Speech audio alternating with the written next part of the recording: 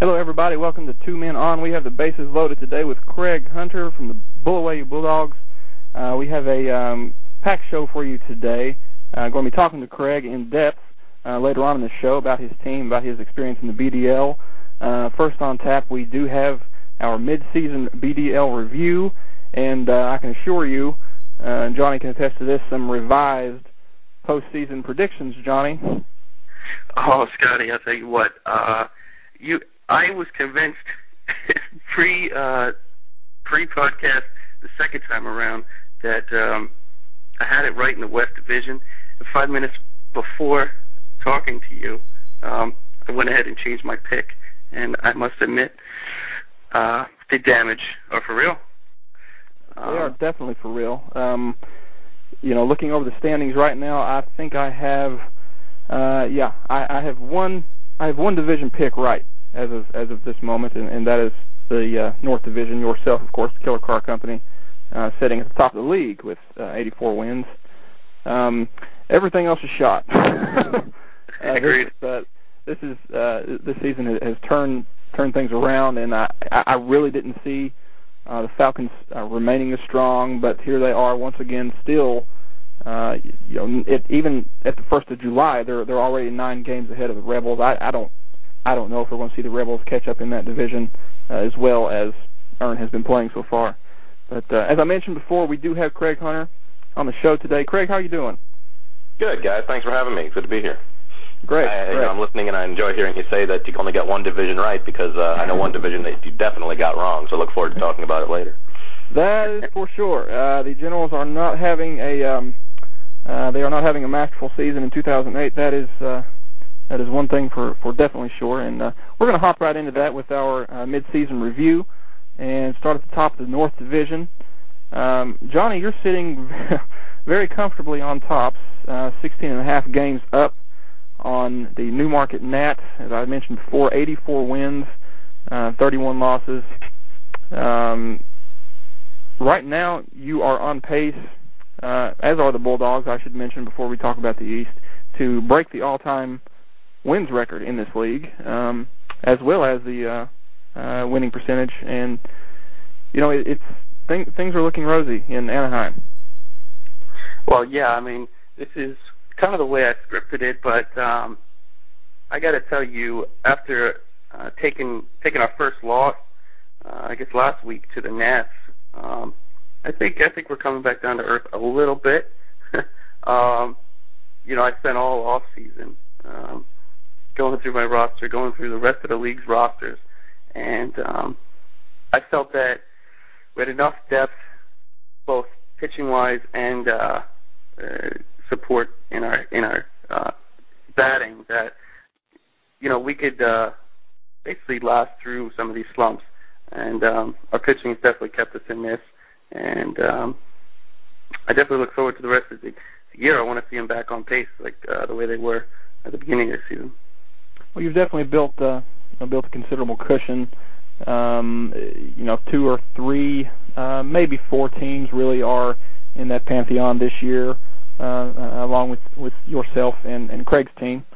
And it's going to be tight among the maybe 2, 3, 4 league wide, maybe 3, 4, 5 I should say. I'm not so much sure about 1, 2, as we've really had 2 teams kind of run away with things so far. But what can you say about the Wallabies so far, Craig? I mean, they're sitting at 50 and 64. They're definitely playing better than the very disappointing 2007 campaign. Yeah, they definitely are. I think right now they're playing the role of spoiler on a week-to-week basis and kind of really trying to keep it going. As Brent said a number of times on the board, if he could just play Monday through Wednesday twice every week, he'd probably be a lot better off than if he really had to suffer through Thursday through Sunday. Absolutely. But yeah, I mean, he's got a lot of players that I think, I don't know about anybody else, I would never have banked on Elijah Dukes really paying off for any team this year, let alone both the Nats and the Wallabies, and he looks over at his pitching staff, and the resurgence of kind of the White Sox and the Central has really helped him out on the closing and some of that side of things. Cleveland trying to come back has really brought some of his players back to the stage. So don't think they're really going to make a run for the money, so to speak, but I do think they could really provide a stumbling block for some of us as we do move towards those playoff cuts. If I remember correctly, I believe I saw they had an interesting call-up just the other day. Maybe one of you two fellows can help me with. I can't recall the guy's name off the top of my head. I believe a Texas prospect, I want to say. Davis. Davis, yes. Big slugger in the Rangers system. Was recently called up by the Rangers, and they're talking about the possibility of him having a Ryan Braun type impact this summer. He was absolutely mashing in the minor leagues prior to the call-up. So again, as Craig said, in playing the role of spoiler, we really may see the Wallabies make some noise there. Are the Nats for real, Johnny? Do you see them making a run at the division? Well, I guess 2-3 weeks ago I may not have said yes, but they made a few moves recently to really bolster their staff. I'm trying to remember. I saw it against me for sure. He came at me with steals and home runs. I mean, Jermaine Dye for like a week straight hit a home run against me. And I mean, he too has the depth, and when they get going, I think they're in it to hang around for a while.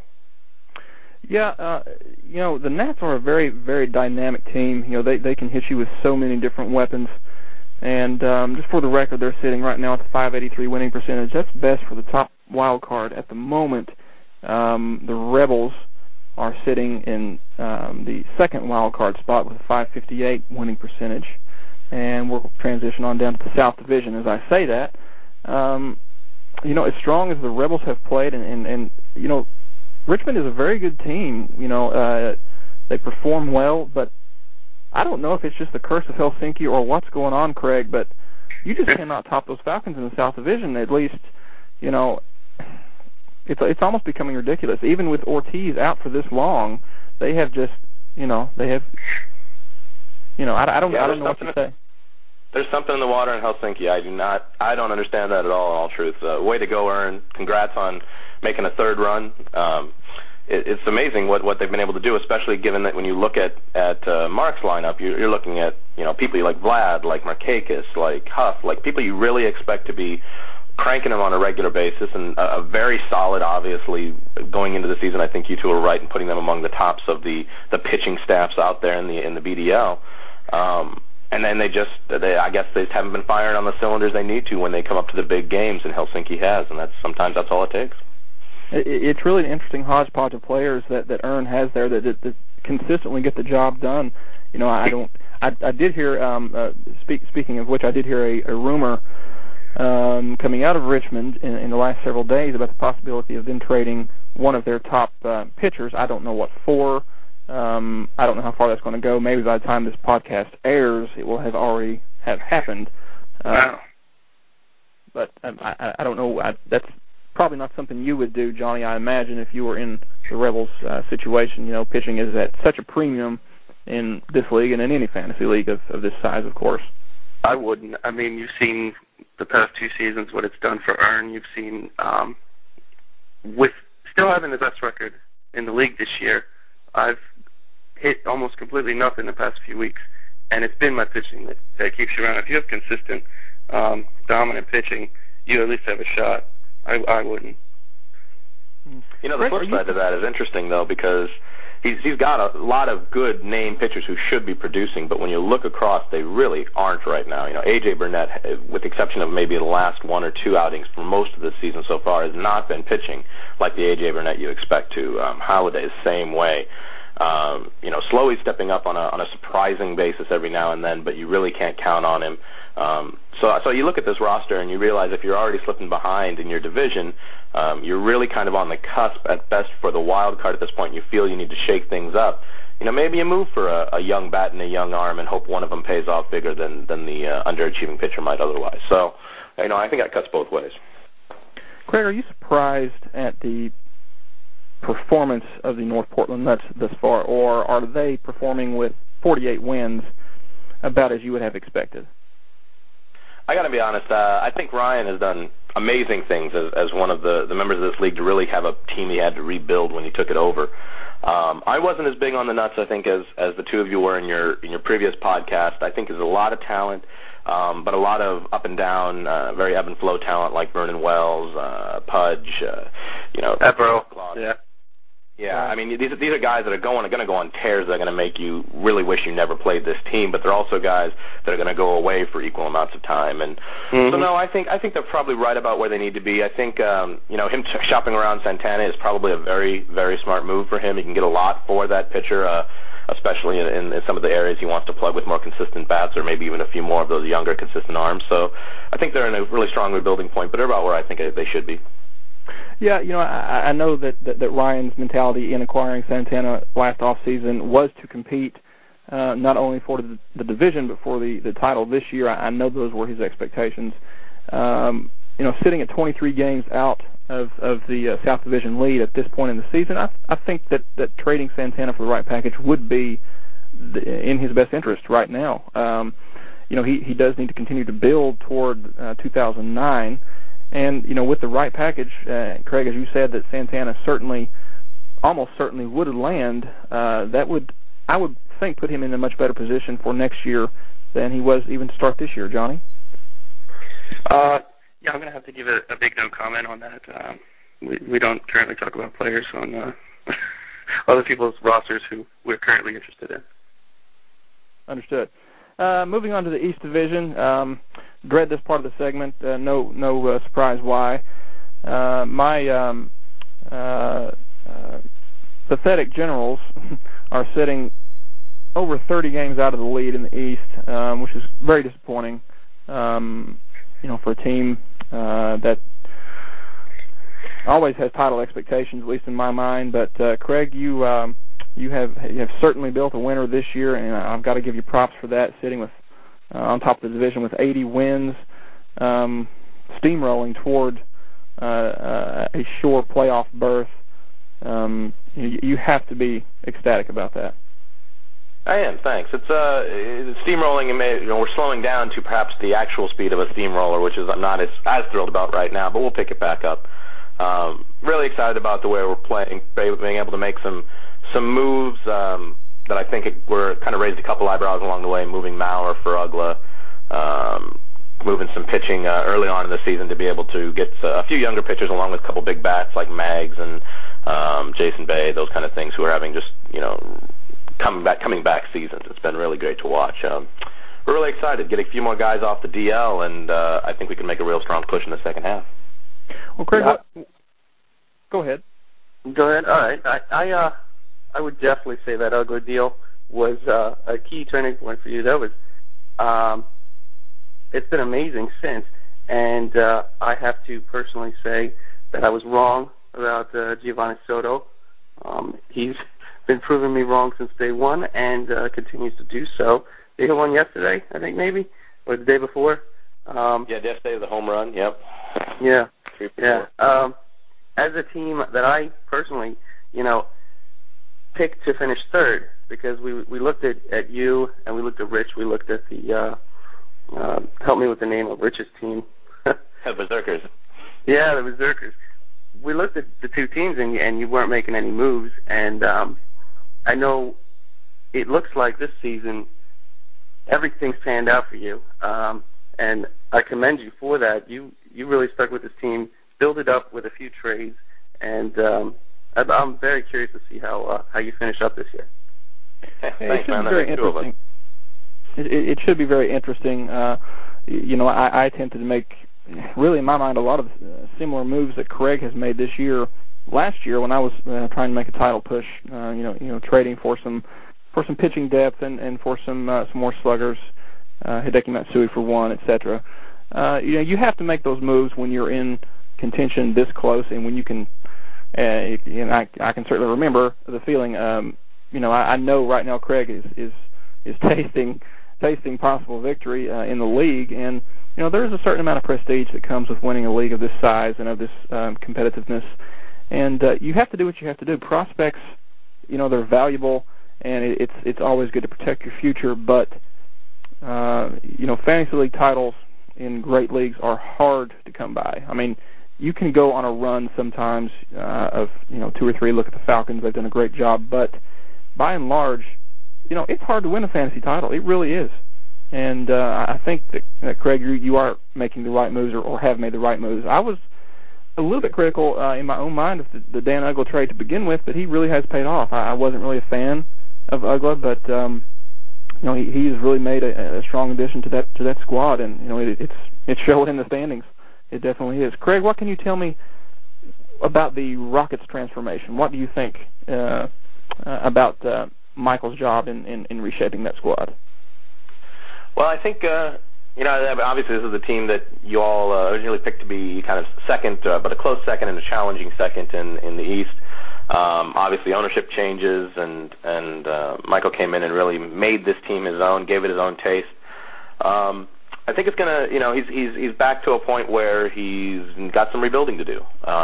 He's got some very good options in a few positions, but I think a little more work needs to be done, especially around the infield. I wouldn't trust the shortstop, third base kind of group he's got over the long run, especially when it comes down to power competitions. And his pitching is going to be interesting to see. It's interesting to see if someone like Detweiler really does come on fire after being such a high draft pick in the MLB draft, and it's going to be really interesting to see how Gonzalez comes up for Oakland, and that could really kind of change his fate in the next couple of years. But we'll have to wait and see on that one. Yeah, it really has become, the East has really become a two-team league. Two-team division, probably for 2009. Frankly, Craig, I see our two teams really set to duke it out probably next year again.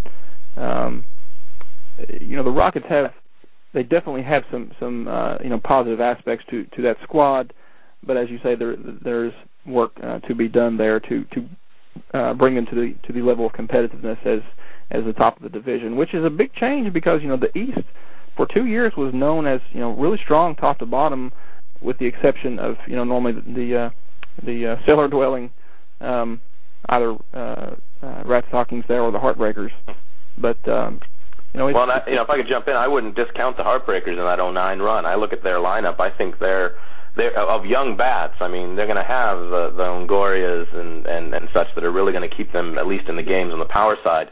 They make a couple moves on pitching, really get some of those young guys that are going to pay off, and I think they're going to probably make the Rockets really work not to be the bottom team in the 2009 year. Yeah, very possible. Okay, moving on to the West Division. I don't know if you'd necessarily say a surprise. It's the Damage, won the division last year.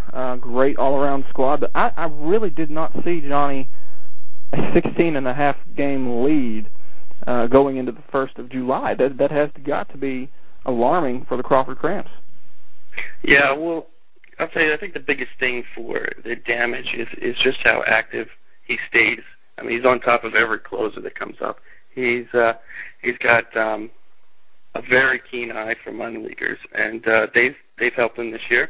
And he made that big, I guess, a little bit into the season, that big acquisition of Hoffman, Saito, Harang, and I'm forgetting someone, but I mean, yeah, and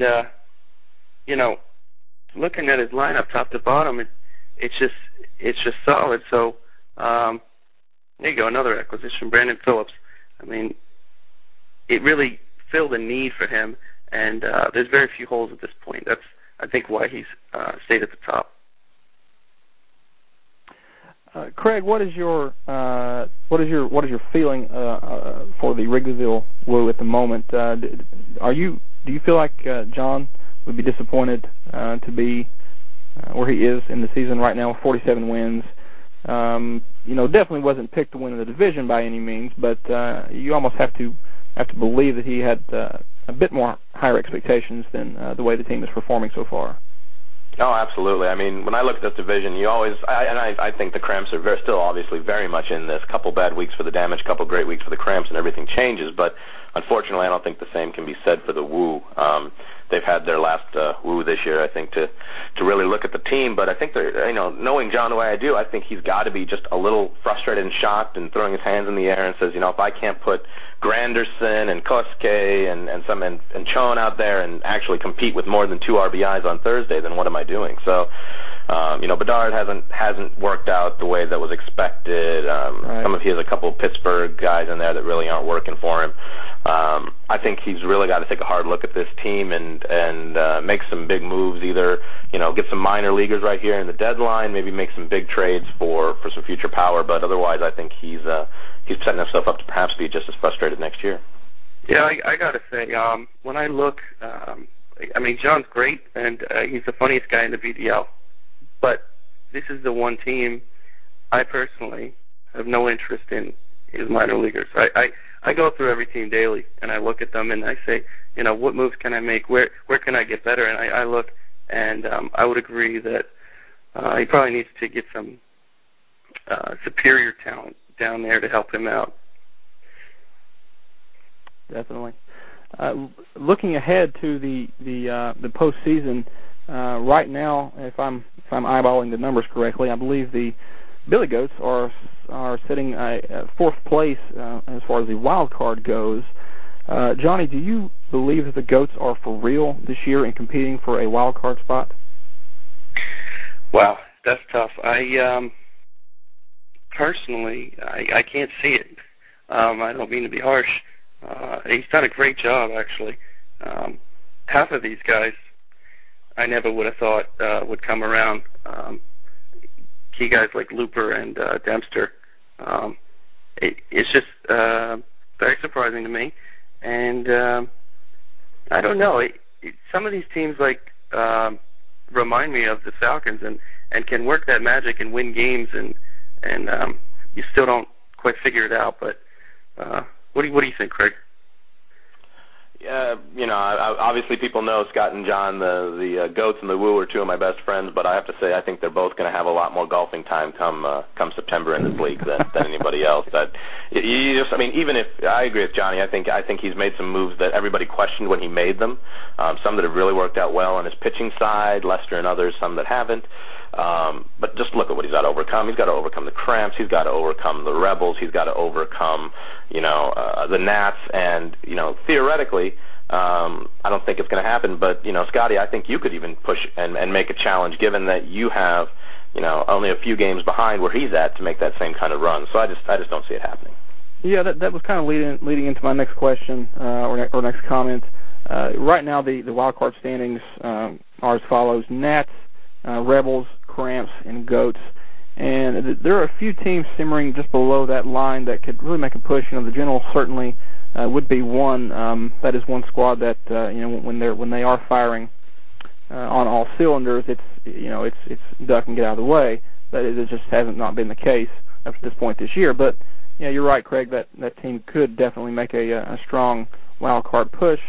It will be difficult to overcome the Rebels or the Nats, in that push for any team, and that's definitely going to be a challenge. Johnny, do you see any other teams outside of the Generals who are kind of on the outside looking in of that on the bubble for the wild card? Do you see any other teams making a realistic push? Well, I would say at this point in the season, we're pretty well in, and with that many games back and with those two good teams that you're chasing, it's more than just teams that can kind of get wins.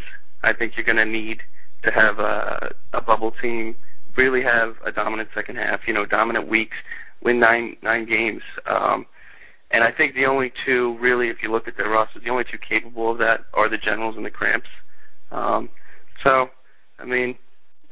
It could happen, sure, but those are the only two I really see. Okay, we're going to go down each division now, and I want to ask both of you the same thing. Johnny, Craig, give me a North Division winner this year. I'm going to have to go with the Killer Car Company. I'm shocked. Craig? Yeah, no, I think absolutely he's doing some great things with that team. He's got that one. Okay. South Division. What do you see there, Johnny? Wow. Still very close, but just given how... It's the closest division race right now in the whole league. In fact, second place teams in every other division are no closer than 16.5 games out. Yeah. That just blows my mind because, Johnny, you and I had the conversation, I believe, in the last podcast about how much more competitive through maybe the top 10 teams or 11 teams that the league had become this year. Yeah. Just looking at it now, I don't know if that's the case. I mean, you have top-heavy teams, and most of your second-place division teams are just being slaughtered. It's definitely a shock. But back to the South Division, what do you see there? Well, first of all, yeah, I'm going to have to eat some crow because I thought the Rebels were right up there with the top one or two teams in this league, and as did I. Just the way I've heard Ern talk recently, I just think he's going to make a move somehow. I think he's very active, and he wants to win again. So I'm going to predict the Falcons after predicting the Rebels win the whole thing, I guess, at the beginning of the season. Craig? You know what? I'm going to go with the Falcons, and mine largely based on last week. You saw the Falcons really put down the Rebels pretty handily, and when it comes right down to it, they've got one more matchup. The best that Mark's been able to do is a 5-4-1 against Helsinki, and given that they have a lot of the same teams to hit from here out, that head-to-head where you can get those 5-game spins, those swings by getting a win, I think that's going to make the difference. I think Helsinki's going to take it. East Division, Johnny. East Division. Well, with a lead of Be kind. 30 or 600 games at this point, I'm going to have to go with the Bulldogs. I think that's as well as you're going to play from here on out, Scotty. I think it's a given that it's Craig's division. We can crown him champion now. I don't think there's any question about that. As much as I hate to admit that in public, much less on the air. Yeah, this is Craig's year for the East, and I suspect there's no reason to even toss this question to Hunter's way, but we'll do that just for I'll take a pass for good measure. I don't count anything until it's done. So we're still playing and still keeping an eye on those teams below. Great, Johnny. West Division. West Division. I guess given how inconsistent the Cramps have been and how the Damage have solidified things, I'm gonna go with the Damage. I should have gone with them at the beginning of the season. I went against my gut after talking to you, so I'm going to Damage. Craig? Absolutely, and with upcoming games against the Woo and Goats, that the Cramps have already had one or two of those little easier matchups. I think he's gonna even add to that. Probably be over 20 games by the time they get out of this division series. Yeah, just on my own opinion, I think the current division leaders. I don't think that those are changing. Just as Johnny and Craig have said. I think you're seeing right now what the divisions are going to look like. The Bulldogs, Killer Cars, Falcons, and Damage. I think it's just nearly locked up at this point. Johnny, wild card teams 1 and 2. Let's hear it. Wild card teams. Well, I gotta give the Nats a guaranteed wild card spot. It's really going to depend on how hard Mark pushes from here on out to determine whether he sticks there or someone catches him, like the Cramps or even yourself or someone else. It's gonna be up to Mark who that final wild card is. Craig? I couldn't agree more. The Nats are the lock for the postseason when it comes to the wild card look. I think either with greater consistency or a few moves to bring in some of that consistency, you could see the Cramps really make a push. But at this point, Mark's in the driver's seat for that second wild card spot, and it's his to lose.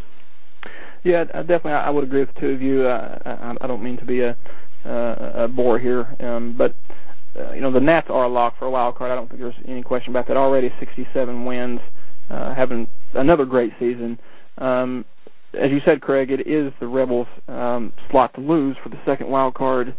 Although the Cramps are there, they're always lingering. They're not that far out at all of that second wild card spot. But at this point in the season, I do think I'm going to stick also with the Nats and the Rebels for those two spots. Okay, Let's just shut the season down now. Everyone's there. It's I wish I could say something a little more. It's just the proof is right there. I mean, you have teams that have been so dominant so far, and even the wild cards are looking so far, not so far out of reach, but they're it's going to be a struggle for teams to climb into that pantheon, and I just do not see it happening. I wish, just for discussion's sake, even I could throw a couple more teams into the mix and toss out a different prediction, but I just don't see it. I just really don't.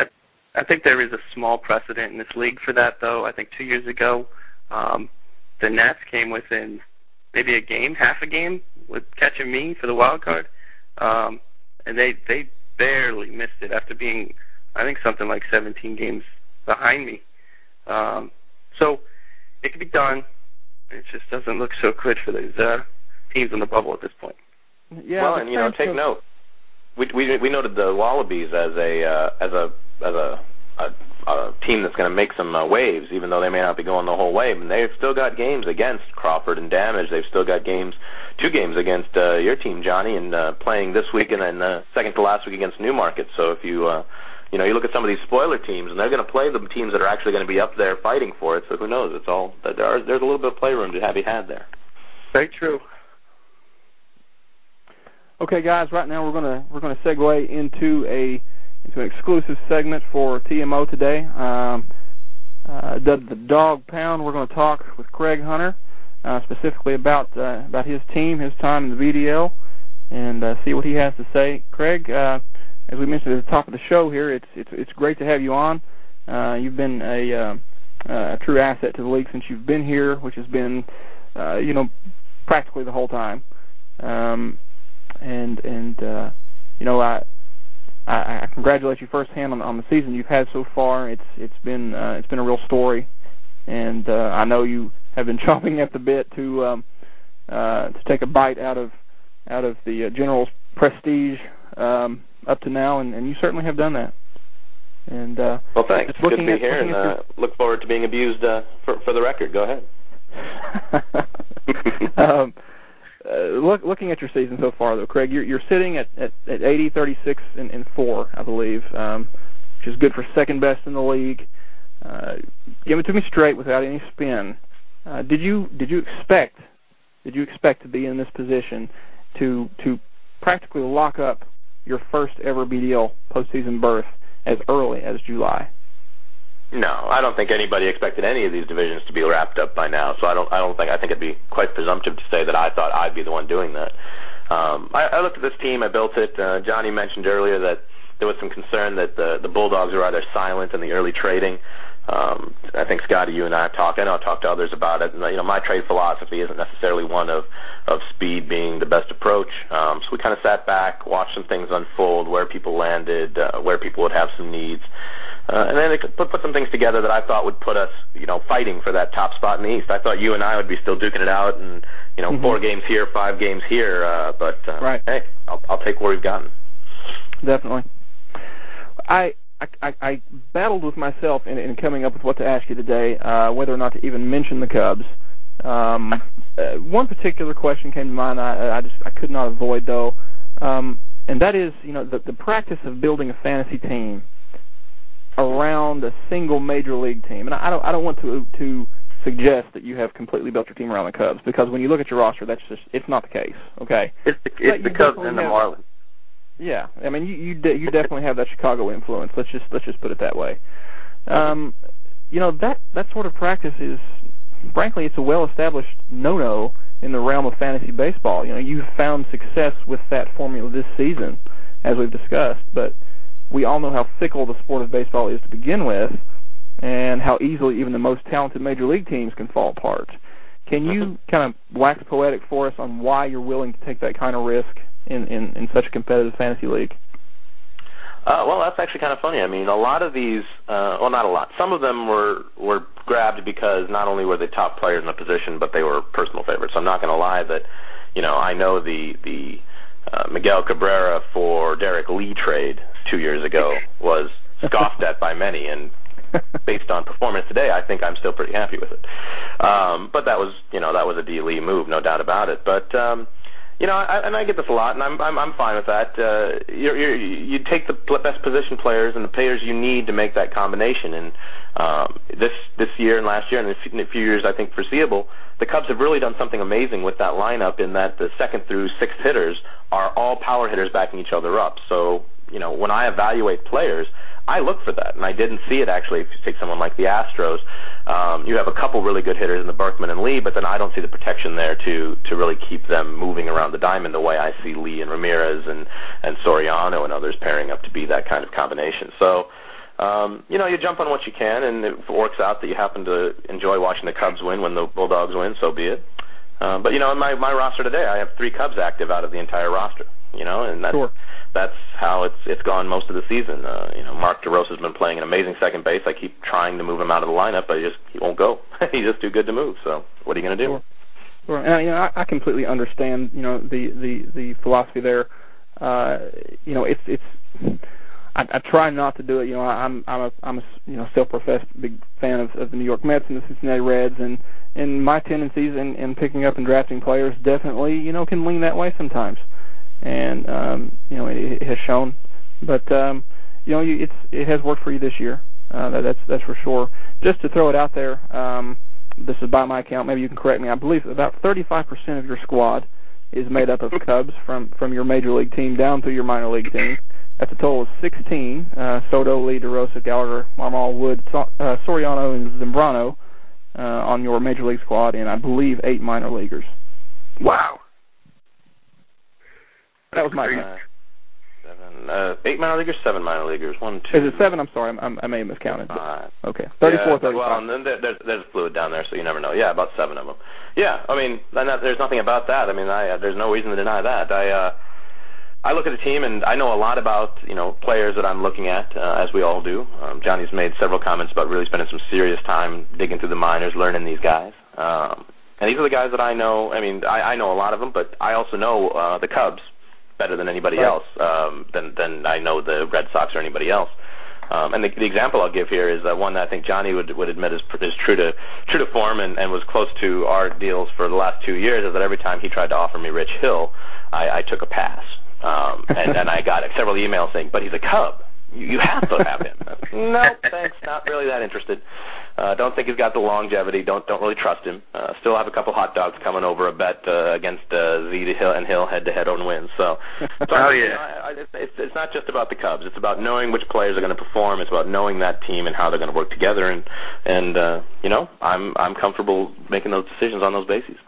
And you can't be critical, of you for that this year. Your formula has amounted to 80 wins, and whether the Cubs win 60 games next year, which that won't happen, but you're still, it has worked for you right now, and that's a testament to your strategy. Okay, to take a play out of Buck Bradley's playbook here, let's play a little devil's advocate.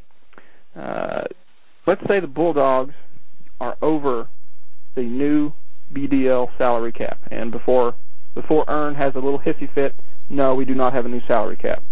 Wink, wink. The Bulldogs are over the new BDL salary cap and must trade either Carlos Zambrano or Hanley Ramirez by next month's deadline. I'm not interested in who you get in return, but who do you trade, who do you keep, and why? Wow. I want to hear this one. Yeah, you and me both. I got to be honest. Congratulations. A question I never would have even come to my mind.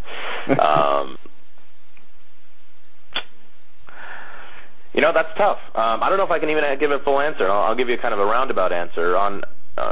It really would matter about what I could get returned. It would probably end up being... I don't know. I can't see trading either of them, and so it's so hard for me to say. Probably Hanley. I love the kid, and I think everyone's gonna say, oh, of course he keeps the Cub, but the reality is I can't trade a top 10 pitcher with a push towards the championship, regardless of a number 1 shortstop. assuming what I'd get in return would be at least a bat of equal value or a big arm. I just can't trade a top 10 pitcher going into the big games. Fair enough.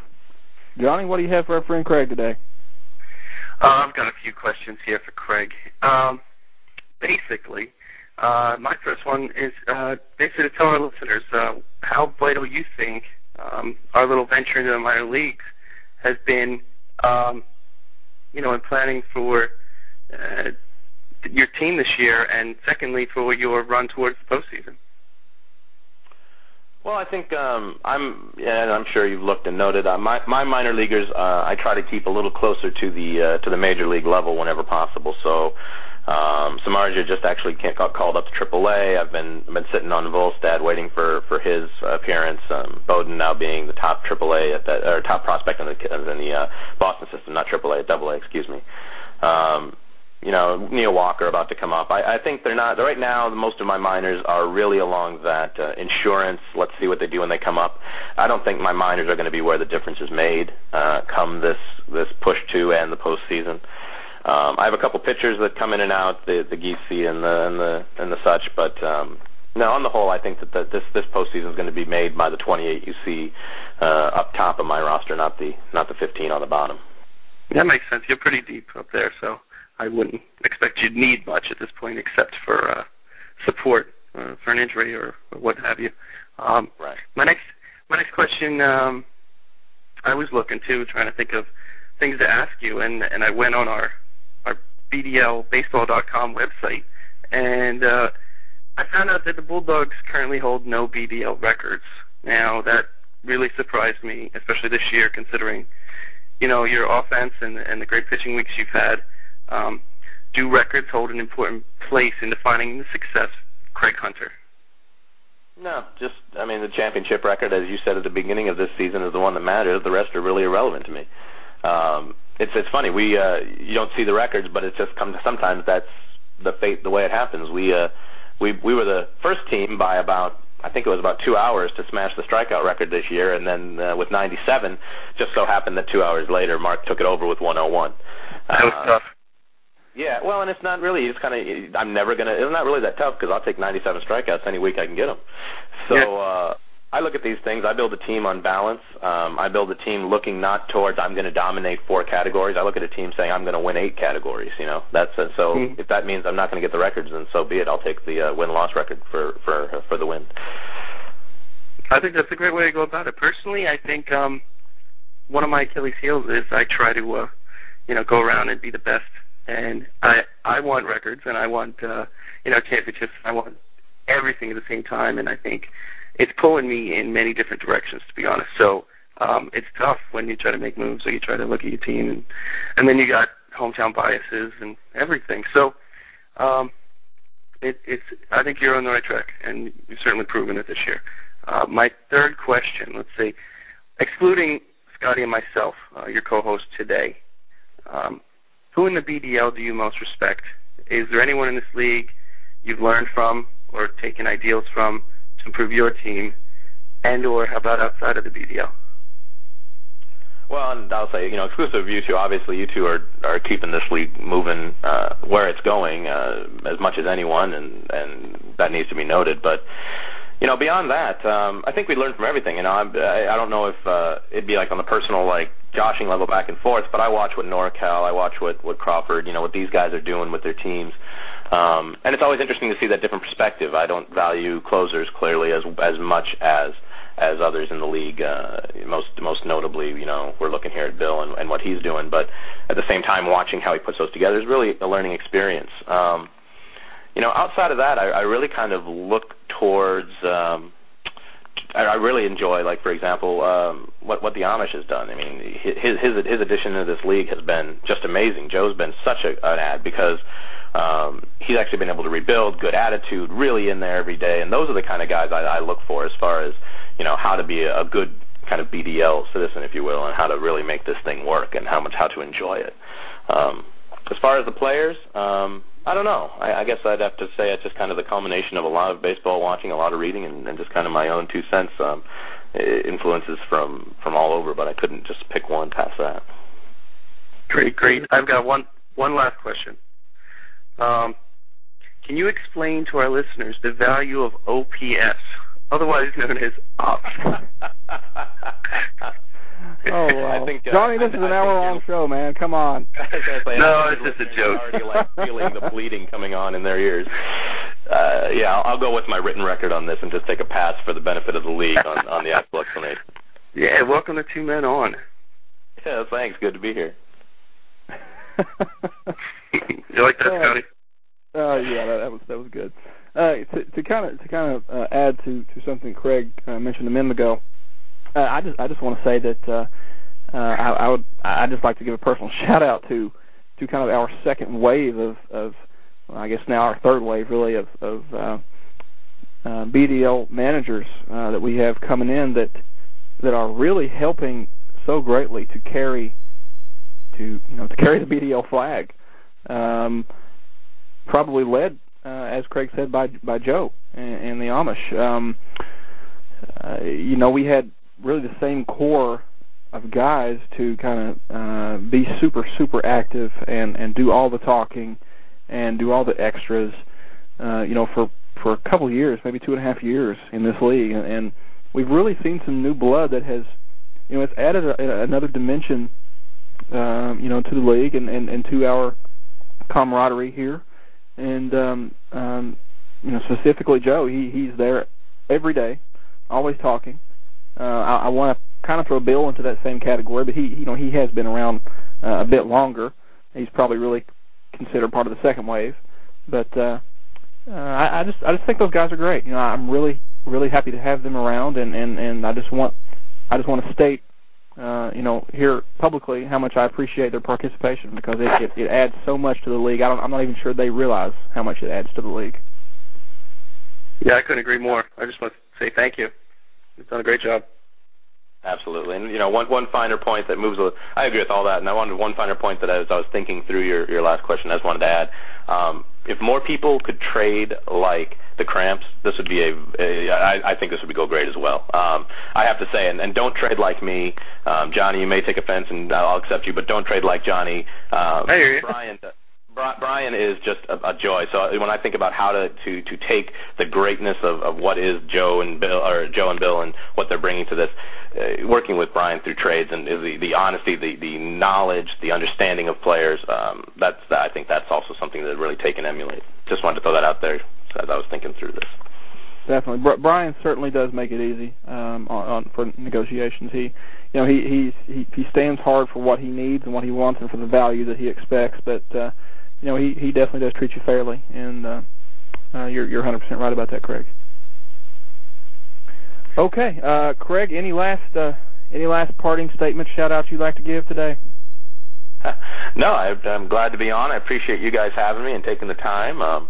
It's been a great first half of the season. Looking forward to seeing what the previous winners of divisions pick is for the pitchers at the All-Star game, and how that's going to. Looking forward to that BDL All-Star weekend and pushing through the second half of the season. So, looking forward to it. We certainly enjoyed having you on, and I hope that we can get together to do this sometime again soon.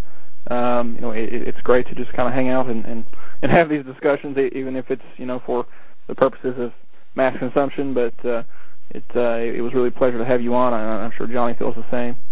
Absolutely.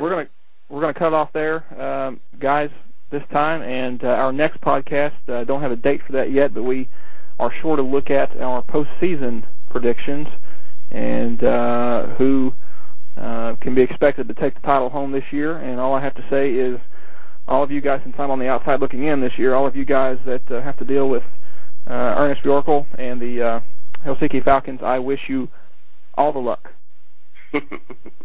All the luck. Thanks a lot, guys, for listening. You have been listening to Two Men On. And we're out.